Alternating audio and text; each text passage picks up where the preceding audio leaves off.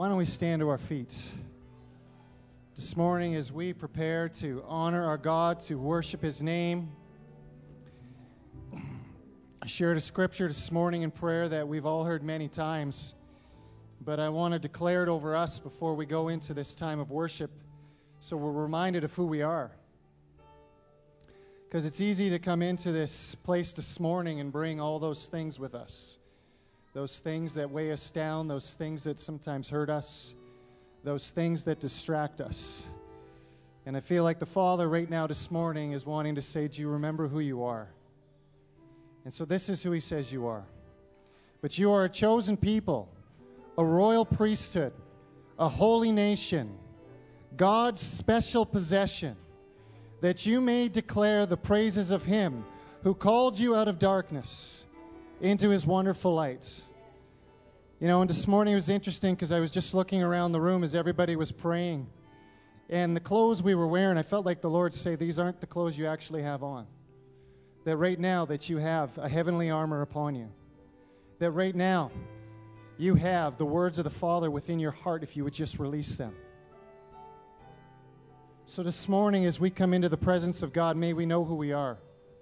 That we can declare, that we can lift up the name of the Father, and that things do begin to happen.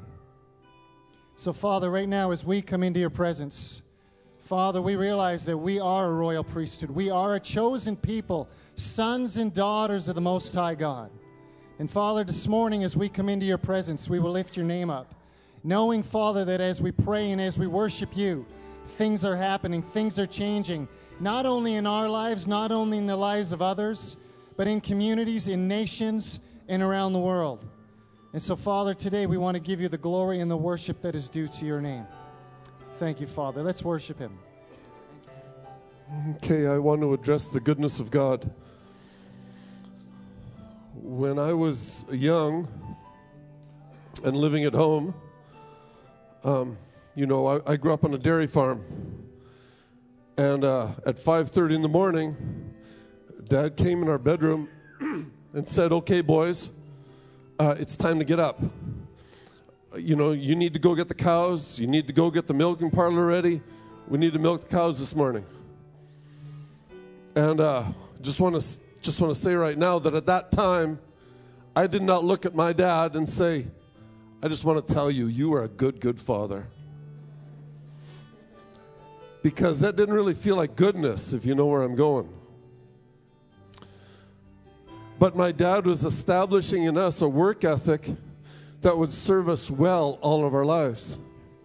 And he was training us and teaching us to do real jobs and make real decisions that matured us and made us into the men that we are today. And he was also solving a labor shortage, because that job needed to be done and he needed somebody to do that job. And so he needed us to step into that place. But I need to emphasize at that time, nothing about what he was doing felt like goodness. And if we didn't get out there and do a good job, something landed on our backsides that really confirmed to us that our father was not a good father. If you understand what I'm saying. I really believe in my heart what the Lord, okay, I'll just say exactly. On Friday morning, not this Friday, but last Friday, the Lord said to me, we are entering into a place in this body where we are going to begin asking for things that we don't want. And just let that soak into your spirit for a little while. Because as you begin to be matured, you understand that everything that I want is not necessarily what is going to grow me up in the Lord and what is going to mature me. But the things that I really don't, that my flesh cringes at and says, don't let this happen, God. Actually, God is letting that happen and causing that to happen because He has an intention to mature you and bring you into excellence and bring you into something that is valuable. And this is a tremendous struggle inside of me. And I don't know where you're at with that, but there's a tremendous battle with me because I still want things to be easy. I still want things to be nice. And, I don't want to get out of bed at 5:30 in the morning. But God is in the business of maturing a body. God is in the business of bringing us to another place. And so we want to say this morning, whatever maturity level we're at, we want to say this morning, you are a good Father. I can look you in the eyes and say, you are a good Father. I completely don't feel comfortable in my flesh with what you are doing with me right now. But I say you with wisdom and with some degree of maturity, I say you are a good Father. Your decisions are excellent. Your ways are past comprehension and past understanding. And so we say together this morning, Lord, wholeheartedly we say together, do with us what you would do, God. Do with us what you would do, God. Do with us what you would do, God. I just want to add to what Derek was saying, because this is something that needs to absolutely reside in our spirits, that God is good. This needs to be a settled deal. It just needs to be absolutely settled. And I'll tell you why. God has gifted many of you with good minds. The ability to figure things out, the ability to understand, even mysteries, even, hard things. I look around, there's many of you here that are really gifted in that area. But here's the deal, and God showed me this years ago. When there's something going on, and it feels like God isn't good because I can't understand it. You know why that is? It's because I can't understand it. That's it. That's as far as that goes. It just means I don't get it. That may be yet. That may be forever. But it's not a big deal. I just don't get it. All right. But when this thing is settled, when it's utterly settled, God is good. I don't understand my life, but God is good. Then you can walk into that peace that passes understanding. You can't have the peace that passes understanding if you demand to understand it. Then it's not the peace that passes understanding. Then it's the peace I understand. Okay? That's not nearly as deep. The peace that passes understanding is when I don't get it. But it's settled at such a root level. It's just settled. God is good. End of story. I see Paul Captain sitting there, and we had a very similar upbringing in many ways. And one of the things that our upbringing kind of taught us is that God is utterly sovereign, so he can do anything at any time. But that came with this sense of, God is arbitrary. I'm sorry, I don't know a smaller word. He's capricious. He's, he just does stuff because he can. Okay? But you know what? You don't have to worry about it. Because at the root, at the bottom, it is true he's sovereign. It is true he can do whatever he wants at any time. But the thing is, because he is love, and because he is good, then those things that he decides to do aren't because he's tweaking and playing with you. Haha, look what I can do. It's never like that. He is good.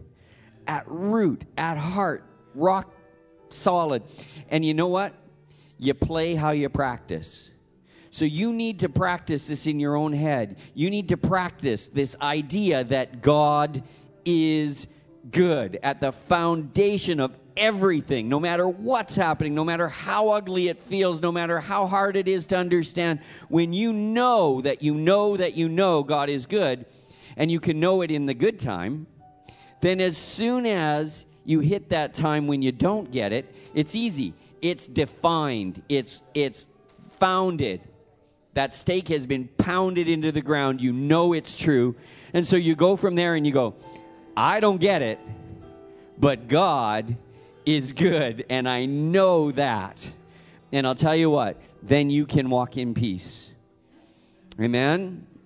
Amen. Just before we go back into worship, God's trying to touch something here. And so Joel just shared something with me. I want him to share it with you because it's more of a testimony of what Jim's just talking about. So about 2 months ago, I got passed over on a promotion for the company that I work for. And I was pretty sure that I was in the running for that position, so I was pretty upset by it. And the the circumstances that it all came together seemed a little bit auspicious.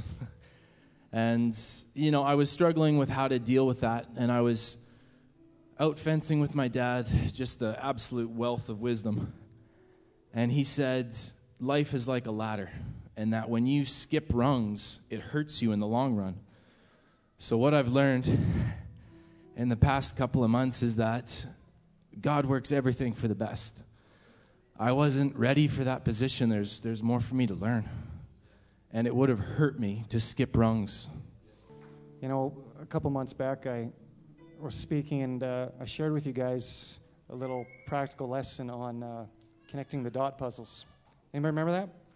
I know Ben and Janet were really good at it, but I showed a bunch of pictures of the connecting the dots. Some that were easy to see the future, what it was. Oh, that's a dolphin, that's this. But somewhere there were 500 dots to 1,000 dots, and you couldn't see what was happening. But by the time you finished connecting all the dots, you saw that God was creating a beautiful picture. And that's who he is, and that's what he's doing. He's creating a masterpiece right now with our lives. And we need to trust him within that he knows what he's doing. And I want to touch on one other thing before we go back in, because the other thing I heard was this, is I felt there were others in this room this morning that felt like, I don't see him as a bad God, but I see myself as a bad son or daughter. I heard that loud and clear. I'm not a good son. I just, show of hands, how many in here have had those moments where we've been a bad son or daughter? I mean, let's just be honest. Okay, so you can look around the room. That's all of us. We have those moments when we're bad sons and daughters.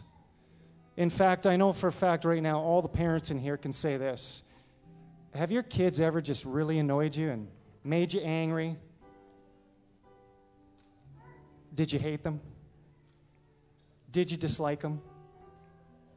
No. You loved them. And that's our Father in heaven. Is those moments happen, but it's not out of this anger. It's out of a deep love for you and I. That's what he has. It's just a deep love. And so, Father, this morning, if that's you, if you're struggling to actually believe that the Father in heaven loves you, just put your hand on your head. If you're actually struggling with that today, that I struggle to believe that he would love someone like me. There's a lot of people. So, Father, right now, God, we pray for each individual in here that is struggling with this. Because, Father, we know your heart. Your heart is all full of love. And, Father, for each individual in this room right now, your heart is so big for them. And, Father, where those lies creep in from the enemy that I'm not loved, how can someone love someone like me? Father, right now, in the name of Jesus, we come against those lies. We break those lies in the name of Jesus. And, Father, right now, we pray that just an overwhelming love would flow in this room, that you would touch each heart, God. Father, each person right now that feels that resistance to you, that feels that block towards the Father, that doesn't believe a Father in heaven could love them. Father, just reach your hand through and touch them, we pray. In Jesus' name. Thank you, Lord. So as we started this vein, I was feeling right at the beginning that God was going to encounter some people with his love. I started to catch little glimpses of different people. But in this moment, what I'm looking for is who encountered the love of God and would be willing to come and just share for a few seconds. Well, I saw Jesus on the cross, and I saw him made himself helpless. I'm always so defensive, but I don't know the words, but that's what I saw. So I'm gonna lean a little bit with that. What did you feel when you saw that? I felt his love. He would do anything for us. And what would I do for him? Thanks. Sometimes it's important to press a little further beyond what just that first bit, because there's treasure just a little further down too. That's huge, what Tammy just said. Anyone else? For me, not an amazing, emotional, overwhelming feeling so much, but something profound walking in here and realizing that His love is washing away all those little parts of me that are striving to be accepted. There's silly little things sometimes, and silly big things at the same time. But much as I know in my mind that I'm accepted in Christ, that He's done everything for me, that I can walk as a son, there's all these little patterns throughout my life, whether it's how I respond to someone in the grocery store, or whether, okay, am I getting up with my alarm clock or not? And all these little things turn into, am I performing or am I not performing? Am I okay or am I not okay? And God's just saying that, Josh, you're a son. He says that to each one here, you're my son, you're my daughter. I'm jealous over you. I want you. I want to rescue you from all of those little areas where you're trying to prove yourself. You're trying to kind of resist me. You're almost like my flow of water is coming toward you and you're diverting it this way and that. Diverting it toward this thing that needs to be fulfilled here, this thing that needs to be accepted there. And I can't flow my water through you because it's being diverted to your own, the satisfaction of your own acceptance, where I've accepted you. Can you lean into that acceptance? Can you feel that I love you? Can you lay those things down? Can you lay down your selfishness and your pride and all of these things that just kind of sit in the way and create a dam up the water the life that I'm flowing through you, and let that flow out to others. Let that flow in personality. Let that flow in joy. Let that flow in ministry. Let that flow. I've asked Nathan over the next several weeks, he'll come one more time just to share a little bit more on fasting, but we'll see what the Lord laid on his heart for today. You should just fast because you're supposed to. Just saying. I'll tell you why right away. Let's just invite the Holy Spirit. I don't know why, but this idea of fasting troubles me. Holy Spirit, we love you. And we invite you to move on us and to stir us as you stirred Christ. Stir us. We love you. So in Matthew, Jesus speaks about fasting. He says, moreover, when you fast, means you will fast. So if you haven't fasted, you can fast tomorrow, because he said when you fast. Do not be like hypocrites. I just want to say about fasting is normal Christianity. It's not at all an abnormal, super spiritual thing. And I said that last time, but I want to hammer that over and over and over again. That is just normal. Christians fast. And of course, we're like, oh, it's legalism and blah, blah, blah. And that's just garbage. And you can throw that away. And it's that easy because you will fast and you will hit legalism. And that's part of the fasting. To confront legalism that's in you that you can put away without doing this glorious mandate. Okay, anyway, moreover, when you fast, do not be like the hypocrites with a sad countenance, for they disfigure their faces, that they may appear to men to be fasting. Surely I say to you that they have their reward. But you, when you fast, anoint your head and wash your face, so that you do not appear to men to be fasting, but to your Father who is in the secret place, and your Father who sees in secret will reward you openly. If you fast, your Father, who sits on the throne like jasper and sardius stone, he will see you, and he will reward you openly. He will pour out on you in this age and the age to come. That is the promise that came out of Jesus' mouth. So that's why you should fast. He said, when we do it, and there's a reward from the Father. So if you don't fast, you will miss a reward.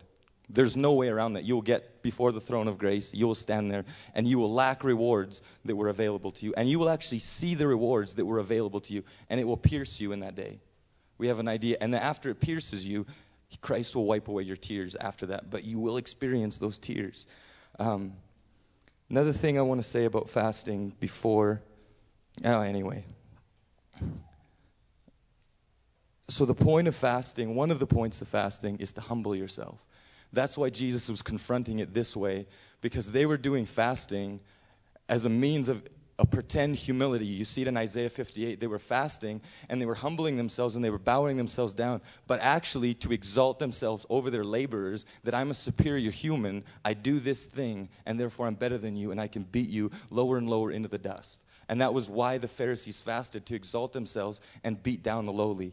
But the point of fasting is to enter in to be the lowly. When you fast, you actually say, I have nothing. I have zero. I'm without anything. I would starve myself to have the knowledge of God. That's how low I am. That is the reality of fasting. It's a painful yes in your spirit that says, I must have more, and I will do anything to get more. And that's the hunger of fasting. That's the thing that's stirred in you. And if you're going, well, I don't even feel that hunger for more, fast, and God will give that to you as a reward of that reality of hunger. That's a part of fasting. He gives you more reward. To the hungry, He gives more, and He gives more, and He pours out more. And the more you'll think, oh, I'll just get away from fast. You'll fast more, and you'll give yourself more to God in overwhelming ways. And that's how you see everyone in Scripture. So the point of fasting is to humble yourself. That is one of the supreme things about fasting. It brings you to the lowest state. And if you fast for a longer period, which it's like a 21-day fast, kind of. I don't know. It's like from the 26th of August, roughly, to the 16th of September. And I think it's the last 3 days of that fast, the Wednesday, Thursday, Friday. We're asking it to be just on water, I think. Encouraging to be just on water. No one's going to beat you. But interesting concept, Daniel signed up his buddies to fast. Imagine that. You finally got into the king's court, wine and meat. Finally, we were getting garbage before, and your buddy's like, oh, we don't want that. Bring us vegetables. They had no, I guess we don't know, but from Scripture, it doesn't seem as though they had a choice. Daniel just signed them up. So if I could, I would just sign up everyone in here. But you would go home and maybe not listen. Anyway, so that's all I really want to say about the humility aspect. To me, it's basic. And really the only way to enter in is to start doing it. You can get taught and everything else. And it pains me because teaching this won't help you unless you just go and fast, unless you give yourself. On those 21 days, on the first day, you just say yes. And yeah, it's long, so you can do it on juice, or you can do it on broth, or you can do it on vegetables, or you can choose something. But it is fasting food. I'm not talking about video games. I'm going to be a jerk about this. I'm not talking about video games and TV, because if it was up to me, which it isn't, but if it was, we would do what we did in Ephesus, and we would gather them all together, and we would just destroy them, and then we wouldn't have to worry whether we should fast those or not, because they would just be destroyed. And then we could give ourselves abandonedly to God. And that sounds like legalism, but when you gaze at the beauty of God, you can throw everything away, and it's not legalism. You would cast everything aside so that you might gaze at His face. And then the last thing I kind of want to say is we actually cannot enter in without fasting. We actually cannot enter in without fasting. We will not touch the depths of the beauty and the knowledge of God if we don't fast. And it's an issue of the heart, but if you look at the man Christ Jesus, He did not enter in without fasting. He broke forth in miracles and signs and wonders and the love of God, and He goes to the cross out of fasting. So to say that you can put that aside as just my heart's okay, if your heart's okay, you will fast. It's the thing of Scripture. Look at all the men whose hearts were good and they fasted. Anna in the temple, her heart was pure and she gave herself for 80 years to prayer and fasting, looking for the coming of Christ. And so I just want to pierce that into your heart over and over again. We will not enter in if we do not enter this. And if your heart is gripped and you don't know, just start. Even this week, again, pick a day in weakness and say, I'll just fast Tuesdays or whatever. And obviously there's like complications. If you're pregnant, you shouldn't just drink water. That's stupid. And there's all those things that are like obvious. So don't go away being like, well, I can't, or I have this disease or this thing. But it's funny when you talk about fasting. Everyone has a disease and they can't fast. And you're like, where were all these sick people before we talked about fasting? So like, if you have problems, that's real. And you got to go within your bounds, but just give yourself to fasting. Amen. I'm done.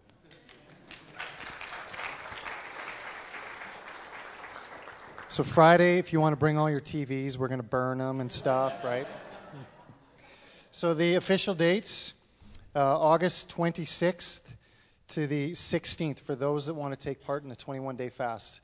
Originally, we started with a 3-day fast, but we felt we needed to open it up for those that actually want to partake in a 21-day fast. That's when it will start. But when we're asking the body to go into a corporate fast is the 14th to the 16th, the Wednesday to the Friday there.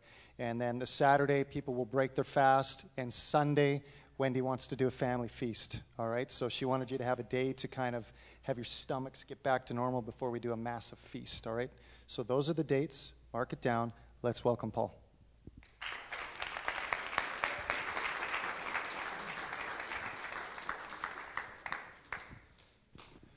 Holy Spirit, we invite you in. God is good. Turn to your neighbor. Tell him God's good.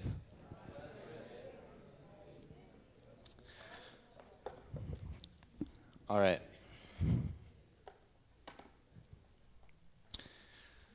So this morning, if you want to get a head start and open up your Bible, I'm going to start in Matthew 28.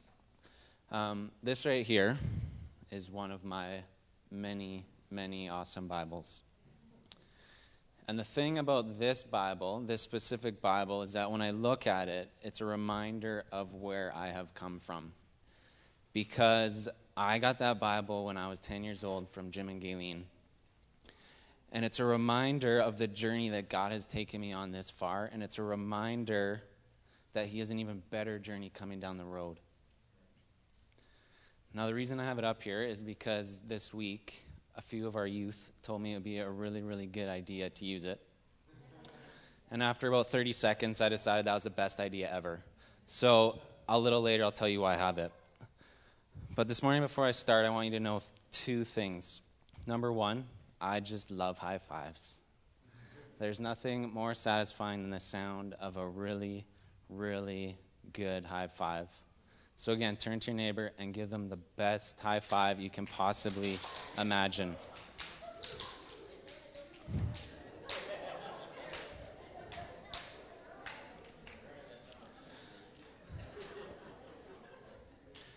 The second thing I want you to know is that I have an agenda this morning. I don't want to just get up here, talk for 30 minutes, and everybody goes home and has a great Sunday afternoon. I love asking questions. Questions are super powerful. You see this all the time in your life. You all have that friend that, they come complaining to you about a problem. And as a good friend that's not emotionally involved in their situation, what do? You tell them what to do. Then the next week, they come back. They come back complaining about the exact same thing, and you, again, tell them what to do. 3 years later of you telling them what to do, it finally clicks, and they make the change in their life.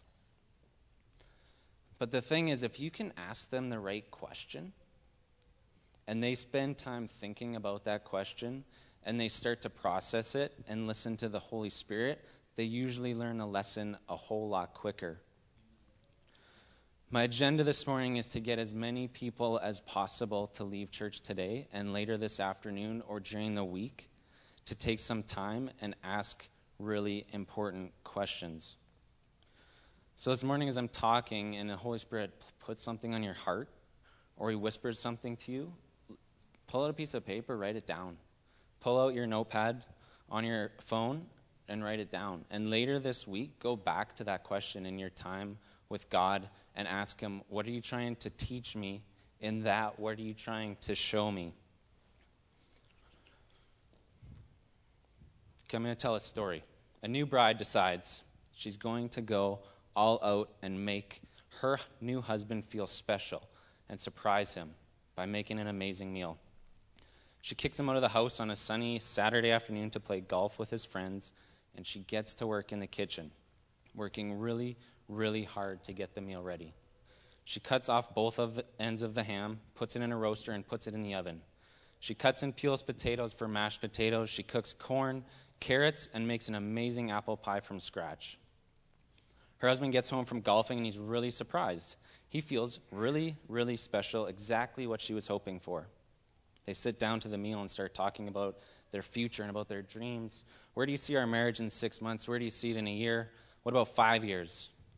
I know we agreed to only have 2 kids, but I've been thinking, and I really appreciate my 2 older brothers, and maybe we could talk more about having 3. Everything is perfect. About halfway through the meal, the husband looks at his wife and asks, honey, can I ask you a question? Everything's been going really well, so she responds with, sure. Why is it that you cut 2 inches of good ham off both sides before you cook the ham?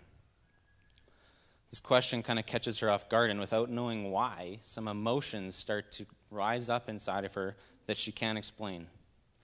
The night's going well, so she just pushes those emotions back down and manages to respond with, because that's the way you do it. It makes the ham taste better. How do you know, he asks. With this question, the emotions she can't explain come back a lot stronger. Pushing them down is not working as the frustration, sadness, and anger that she can't explain start to build. And in 1 second flat, all these thoughts go through her head. Why does he hate my ham? He must hate the whole meal. I think my hair would look really good if I dyed the ends. Why didn't my dad buy me that doll when I was 6? My husband doesn't appreciate the work I did to make this meal. Why doesn't he love me? I really want to go to Disneyland. Why did we get married?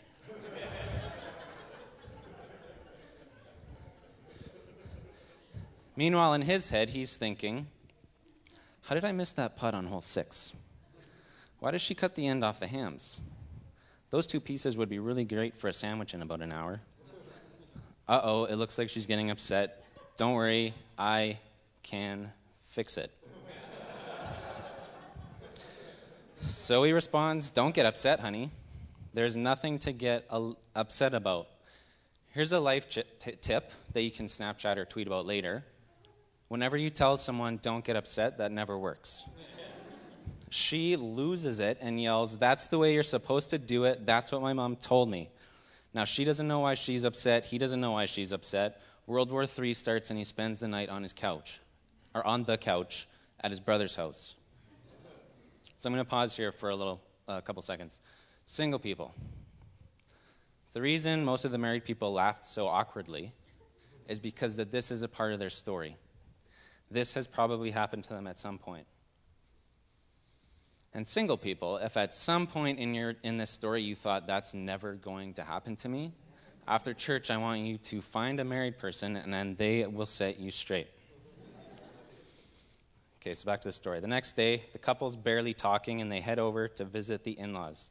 Sitting around the living room, the husband looks at his wife, figures he can't really make things any worse, and he looks at his mother-in-law and says, dear mother-in-law, why is it that you cut the ends off a ham before you cook it?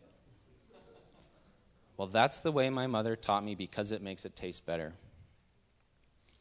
After his argument yesterday, he knows not to push it any further, so he stands up and amidst the glares from his wife, he announces he's going to go ask Grandma. He heads to the next room where Grandma's sitting reading, and by this point, the rest of the family is curious, so they follow him into the room. Grandma, why is it that when you make a ham, you cut both ends off the ham before you cook it? You silly boy. I haven't made a ham in years. But when Grandpa and I first got married, we didn't have a lot of money. We could only afford a really small roasting pan. So whenever I made a ham, I always had to cut the ends off the ham before I could fit it in the roaster. So the point of that story is not to tell you that if you cut the ends off your ham, you're doing it wrong. The point of the story is to say that we need to spend more time asking ourselves honest questions, because questions are powerful. We all live our lives and we do our own thing, but ultimately there are some things we do and some behaviors that we don't ever stop to think about why we really do them. I think we need to ask ourselves more questions. Questions like, why is it that when we see someone texting and driving, we get really defensive and judgmental, but the second we're driving and we get that text, all of a sudden it's more important than the road? What is that inside of us? Or questions like, why is it every Sunday morning in North America, millions of people file into a church and they sit in roughly the exact same seat? If they're really crazy, they might move a row forward, but usually we don't leave our 3-seat row of comfort. Why is it as Christians we are really good at pointing out other people's sins, but when it comes to our own, we're really good at justifying them? Asking ourselves important questions and not hiding from the truth is so important with our walk with God and how we walk with others. And in a couple minutes, I'm going to ask you what I believe is one of the most important questions we can ask. So since this is church, I should probably get to the Bible. So if you have your Bible, open up to Matthew 28. I'm going to read the Great Commission in verse 16. Then the 11 disciples went to Galilee, to the mountain where Jesus had told them to go. When they saw him, they worshipped him, but some doubted. Then Jesus came to them and said, "All authority in heaven and on earth has been given to me. Therefore, go and make disciples of all nations, baptize them in the name of the Father and of the Son and of the Holy Spirit, and teaching them to obey everything I have commanded you. And surely I am with you always to the very end of the age." Then I want to jump over to John 13.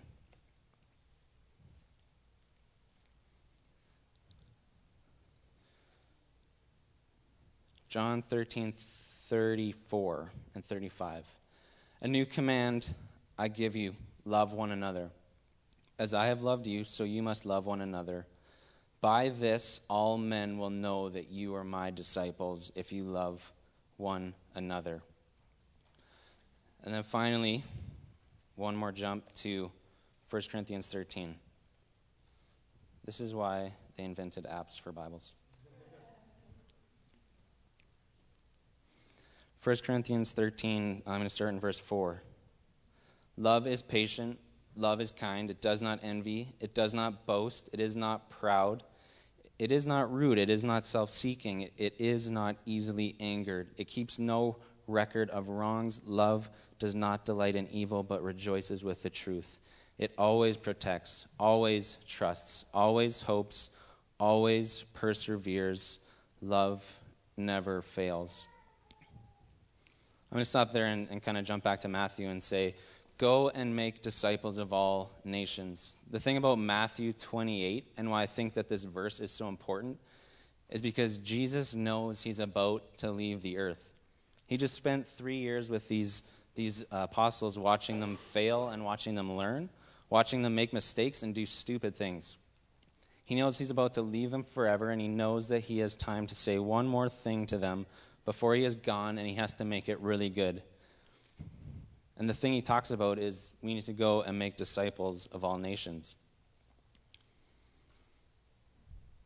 The question with that is, how do we demonstrate how Jesus changed our lives? And that's said in John 13:35. "They'll know you're my disciples by how you love one another." Not how many times you show up at church, not how many times you pray, not how much of the Bible you read. Those things are really important, but the greatest impact on the world will be through how we treat each other. Our greatest effect on the people in our world that may never walk through the doors of the church will be by the example and the models of our lives. So how should we treat each other? Well, Paul answers that in 1 Corinthians 13. "Be kind, be patient, don't be rude, don't hold grudges, rejoice in truth, always protect, always trust, always hope, love never fails." And I don't like what our culture has done to this verse, and to this chapter, 1 Corinthians 13. Pretty much every single wedding you ever go to, someone stands up, usually the pastor, and says, and recites part of 1 Corinthians 13. And the outcome of those weddings is that every time a pastor or someone else starts reading 1 Corinthians 13 at a church, all the single people's eyes glaze over. And they stop listening because they think, well, I'm single, I'm not married, I don't need to know how to love someone. And all the married people, all of a sudden now they're flashed back to their wedding, and they're thinking about how great their dress was and how the groomsman stumbled up the stairs as he was walking. And I think it's easy for us to lose the value and the weight of these verses. The Apostle Paul didn't write this verse to married people. He didn't say, single people, take a nap, it's okay. Married people, listen up, this is super important. He wrote it to the whole entire church. So if we are called to make disciples, and we will influence and change the world by how we love each other, and love is patient and kind, here's the question that I want us all to think about, and I think we all need to think about every single day. How can I demonstrate 1 Corinthians 13 love today?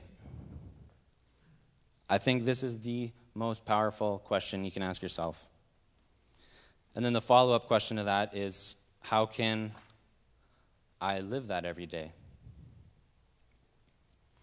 How can I live that out in a practical way? I think first off, to live it out, To really live it out, we need to love ourselves. And I'm not talking about self-help type, rah, rah, rah, write a sweet, cool quote on your wall and recite it to yourself every day. That's not what I'm talking about. It's so much deeper than that. I'm talking about, do you know the God who created everything we know about and everything we don't know about, willingly chose to leave heaven, come down to a stinky, gross, broken world, go through the most painful, brutal, horrific death just to prove that he loves you unconditionally? And to top it off, if he had to do it all over just for one of us, he would in a second. That's the type of love that I'm talking about, that we need to understand. Unconditionally, nothing held back, pure love.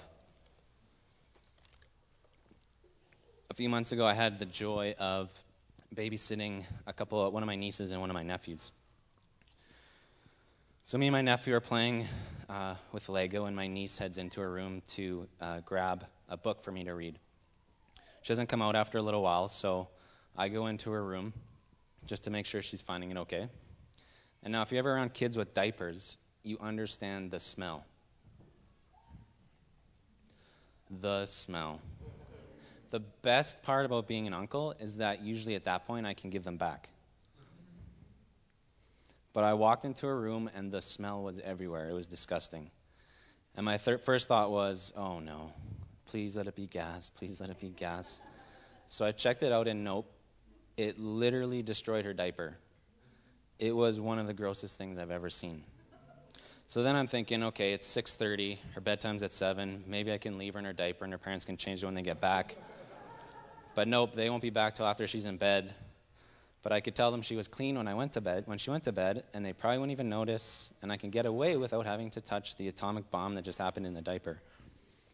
So at 7 o'clock, I put her to bed. Her parents got home at 8, and I beelined it out of the house. I'm just kidding, I didn't do that. That's disgusting.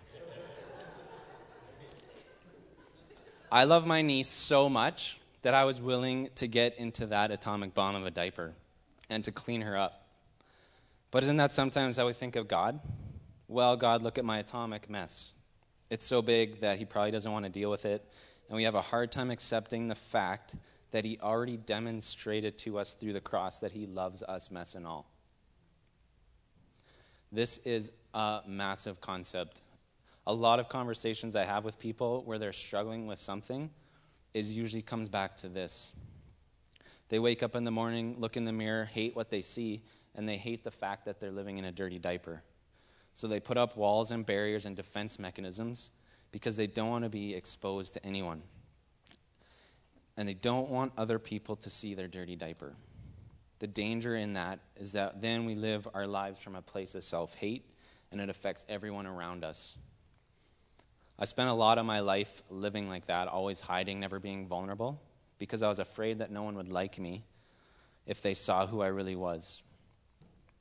But I was fortunate in my early 20s to have an encounter with Jesus where I experienced his love so strongly that it started shifting my identity and who I was. And I began to learn how to live my life out of that confidence in his love for me, and it changed who I was becoming. I'm definitely far from perfect, and I struggle some days. But I've felt the love of Jesus so strongly over the last decade that I can honestly, confidently stand in front of everyone I know and read from my salty Bible with no fear and no shame. And my hope and my desire is that every single one of us has an encounter with the real love of Jesus.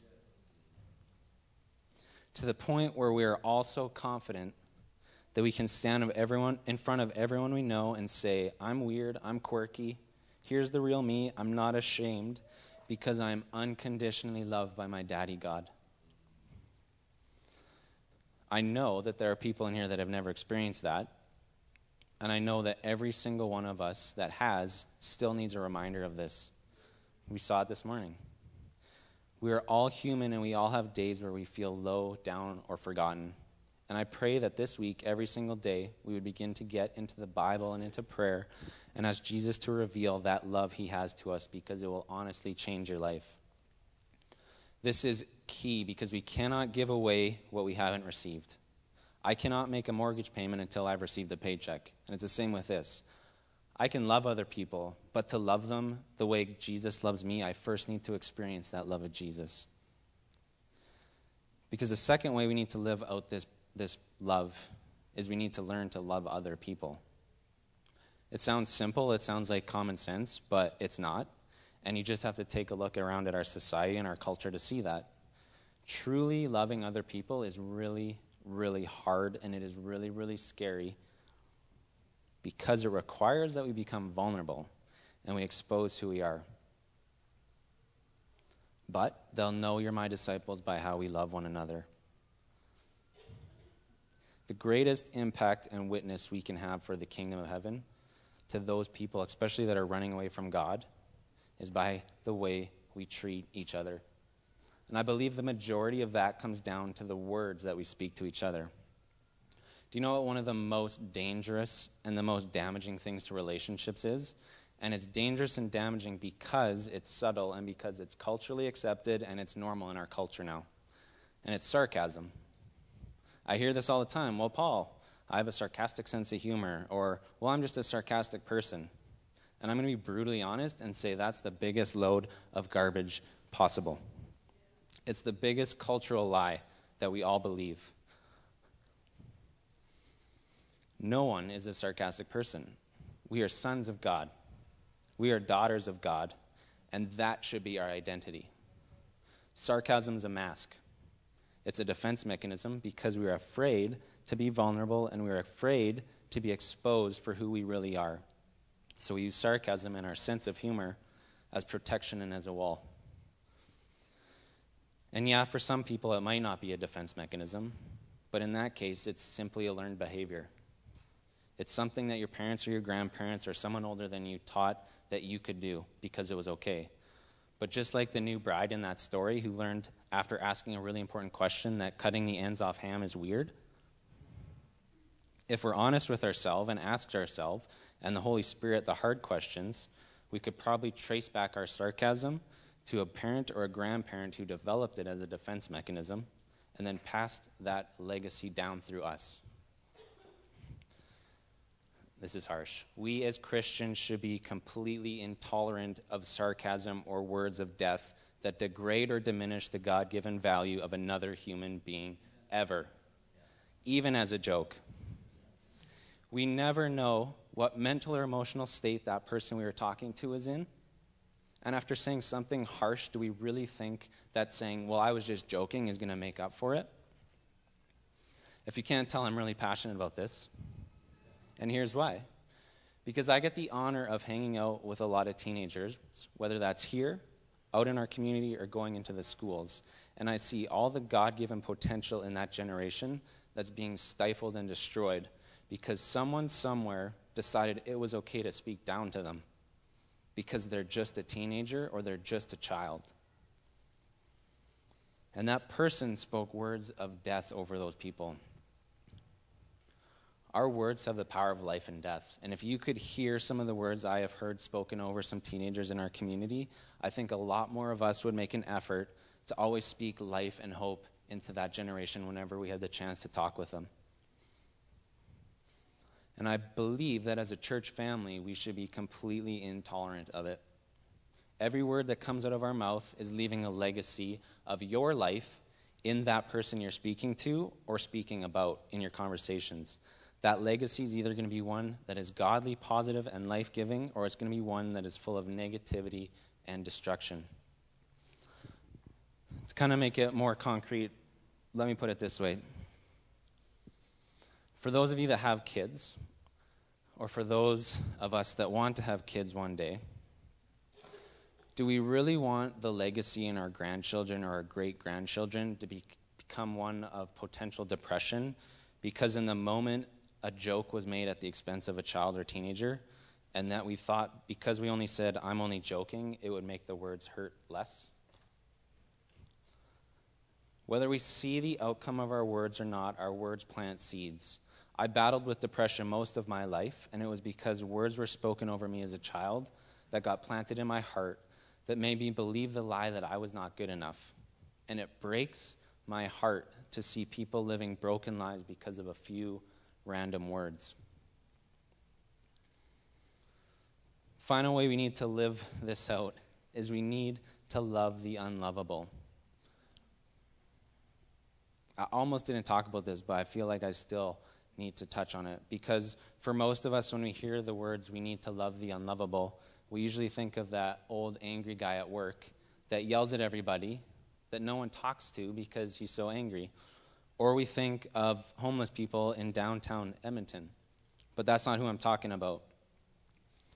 A lot of the time, the people who are the hardest to love are the ones who are closest to us. For some of us, it might be a parent. For others, it's a child. It might be a person from a past relationship or a divorce. It might be a sibling or even a friend that betrayed us. For me, one of those people I had to learn to love and to forgive was my dad. I am in no way bashing my dad. He was a really good man. I loved my dad, and I know my dad loved me, and he did the best he could, but he was still a human, and humans make mistakes. There was some stuff that happened in his life that he never had the chance to work through, and because of that, it affected how he treated my siblings and I. We grew up in an atmosphere that at times could be really negative. He passed away when I was 16, and God began a long, long process and journey of me taking a step back from my situation and looking at that situation with a new perspective and seeing how much Jesus loved my dad.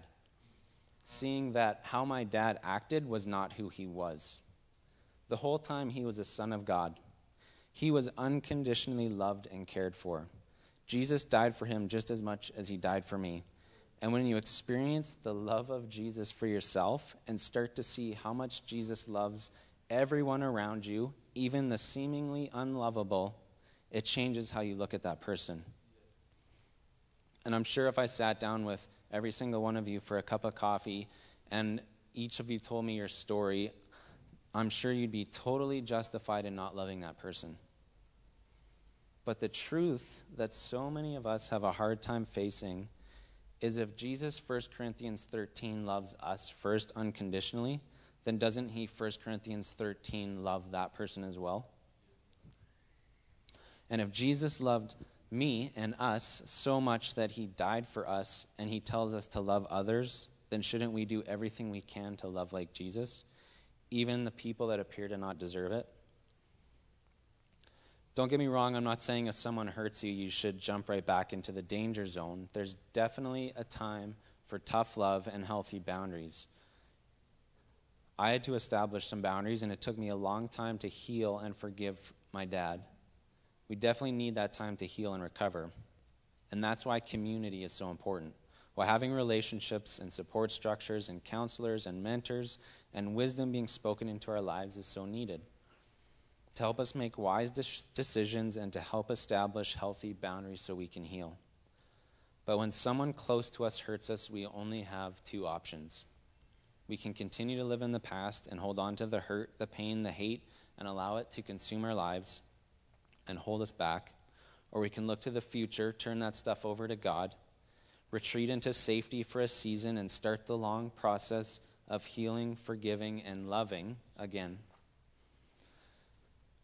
We don't forgive them for the other person's sake. We don't forgive and the other person gets off for how they treated us. There are consequences. But we choose to forgive and love because Jesus first loved us. And we forgive for our own sake because that is a part of the healing process.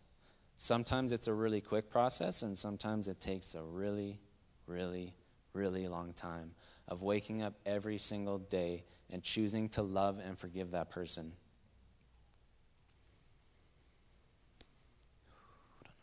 So after setting that ridiculously high standard of loving ourselves, loving others, and loving the unlovable, I want to tell you this. We are human. We're never going to get this perfect. There are going to be days when we lash out or say something mean or treat someone poorly. But the good news is that Jesus loves us unconditionally, and he has grace for us. So how do we respond in those times we mess up? My hope is that we repent to who we hurt.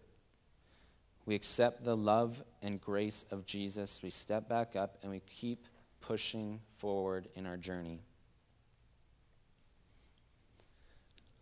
So again, here's the question I want everybody to leave today asking themselves and asking the Holy Spirit. How can I demonstrate 1 Corinthians 13 love today?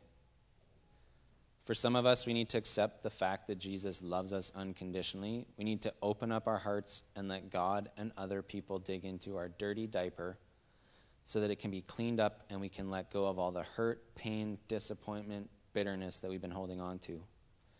For others, we need to learn to love others better. The way we've been treating the people around us is not okay. The words we say to them, the sarcasm, the gossip, tearing down, it's not okay and it needs to change.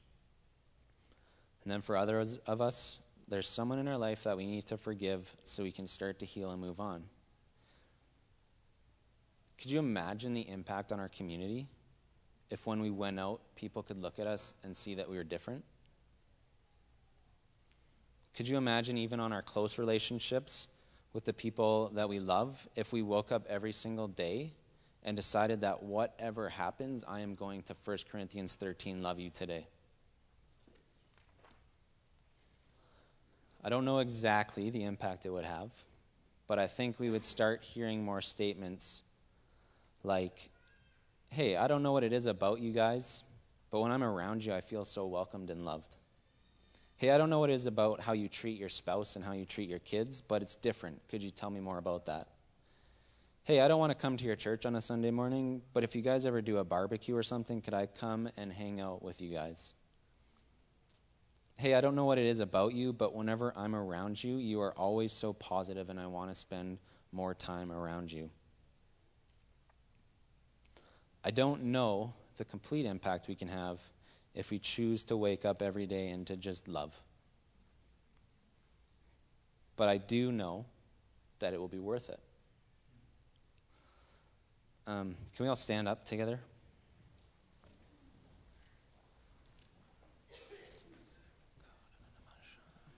I think one of the greatest demonstrations that we get to see of true love on this earth is between a grandparent and a grandchild. Grandparents don't have to love that kid, but they choose to.